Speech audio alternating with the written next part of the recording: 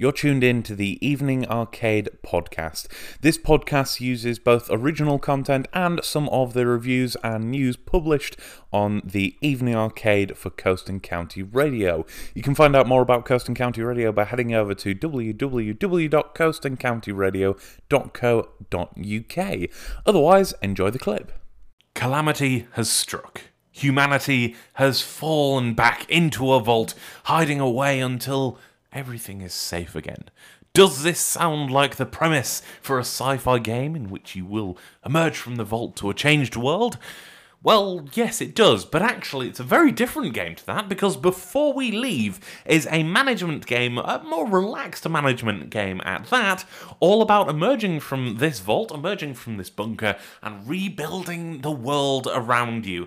Now, I feel like it's one of these games that really has to be played to be understood, to be enjoyed as much as it can, because while Before We Leave is an incredible game, it's a game that you really have to sink some time in before it clicks. And I know that doesn't sound like a very big investment for some people. It doesn't sound like the kind of thing that you can shout about. Trust me, it is worth the time sink to get invested in this game. Before We Leave is, as I've mentioned, a big city builder. It is all about starting from the ground up. You will start by building things like huts and wells and farms to make sure that everybody is able to stay alive, critically. Then you'll build things like libraries and schools. You'll slowly build mining operations. And as your world grows and grows, you will go off your island and explore new islands, you will explore new worlds, and so on and so forth. The game is all about expansion, and it starts with a very, very small and very limited number of tools, and just very quickly expands. And the beauty is that it teaches you all of this incrementally. There is a full tutorial which will last right the way through until the end of the game if you so want it to. But the main thing is that you can explore with as much or as little help as you want. I've been playing this before with the tutorial on, and I've really enjoyed it, but more recently I've been playing it without the tutorial and sort of freeballing it, going in my own direction, and you know what? It sticks. It really sticks the landing. The game itself, as I mentioned, is all about building out your settlement, building out everything around you, growing your population and growing their skills along the way. You will use ancient knowledge to build up your future knowledge, let's put it that way. It is something that requires...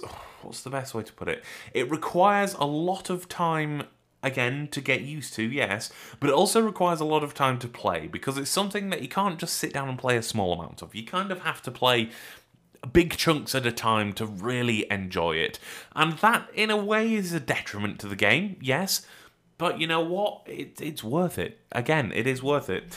It feels a little bit, I don't know, a little bit jumpy in places. Sometimes you will find that you're nice and relaxed and everything's going smoothly.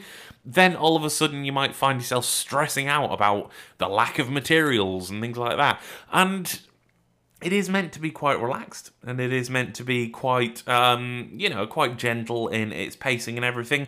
But yeah, there's some things that just don't stick the landing quite on that. But everything else about it, I love this game, and it's one that I'm probably going to keep coming back to over time as well. It is available now, critically though, on Xbox GamePass. So if you have a Game Pass subscription, you can pick this up right now for absolutely nout. And honestly, I encourage you to. It is such a delightful little game. And I mean, if you're paying nothing extra for it, then why not give it a go? Otherwise, you can also pick this up on Steam. I've played the PC version before. In terms of controls, the Xbox version is a little bit more fiddly, because you have one to move your camera and one to move your cursor, but your camera also moves your cursor, so, you know, it gets a little bit fiddly in places. But either control scheme is great. I just find that the PC control scheme is a little bit more manageable. So entirely up to you, up to your preference. But again, it is also free on Game Pass, so it's not like you're going to be spending any more on it.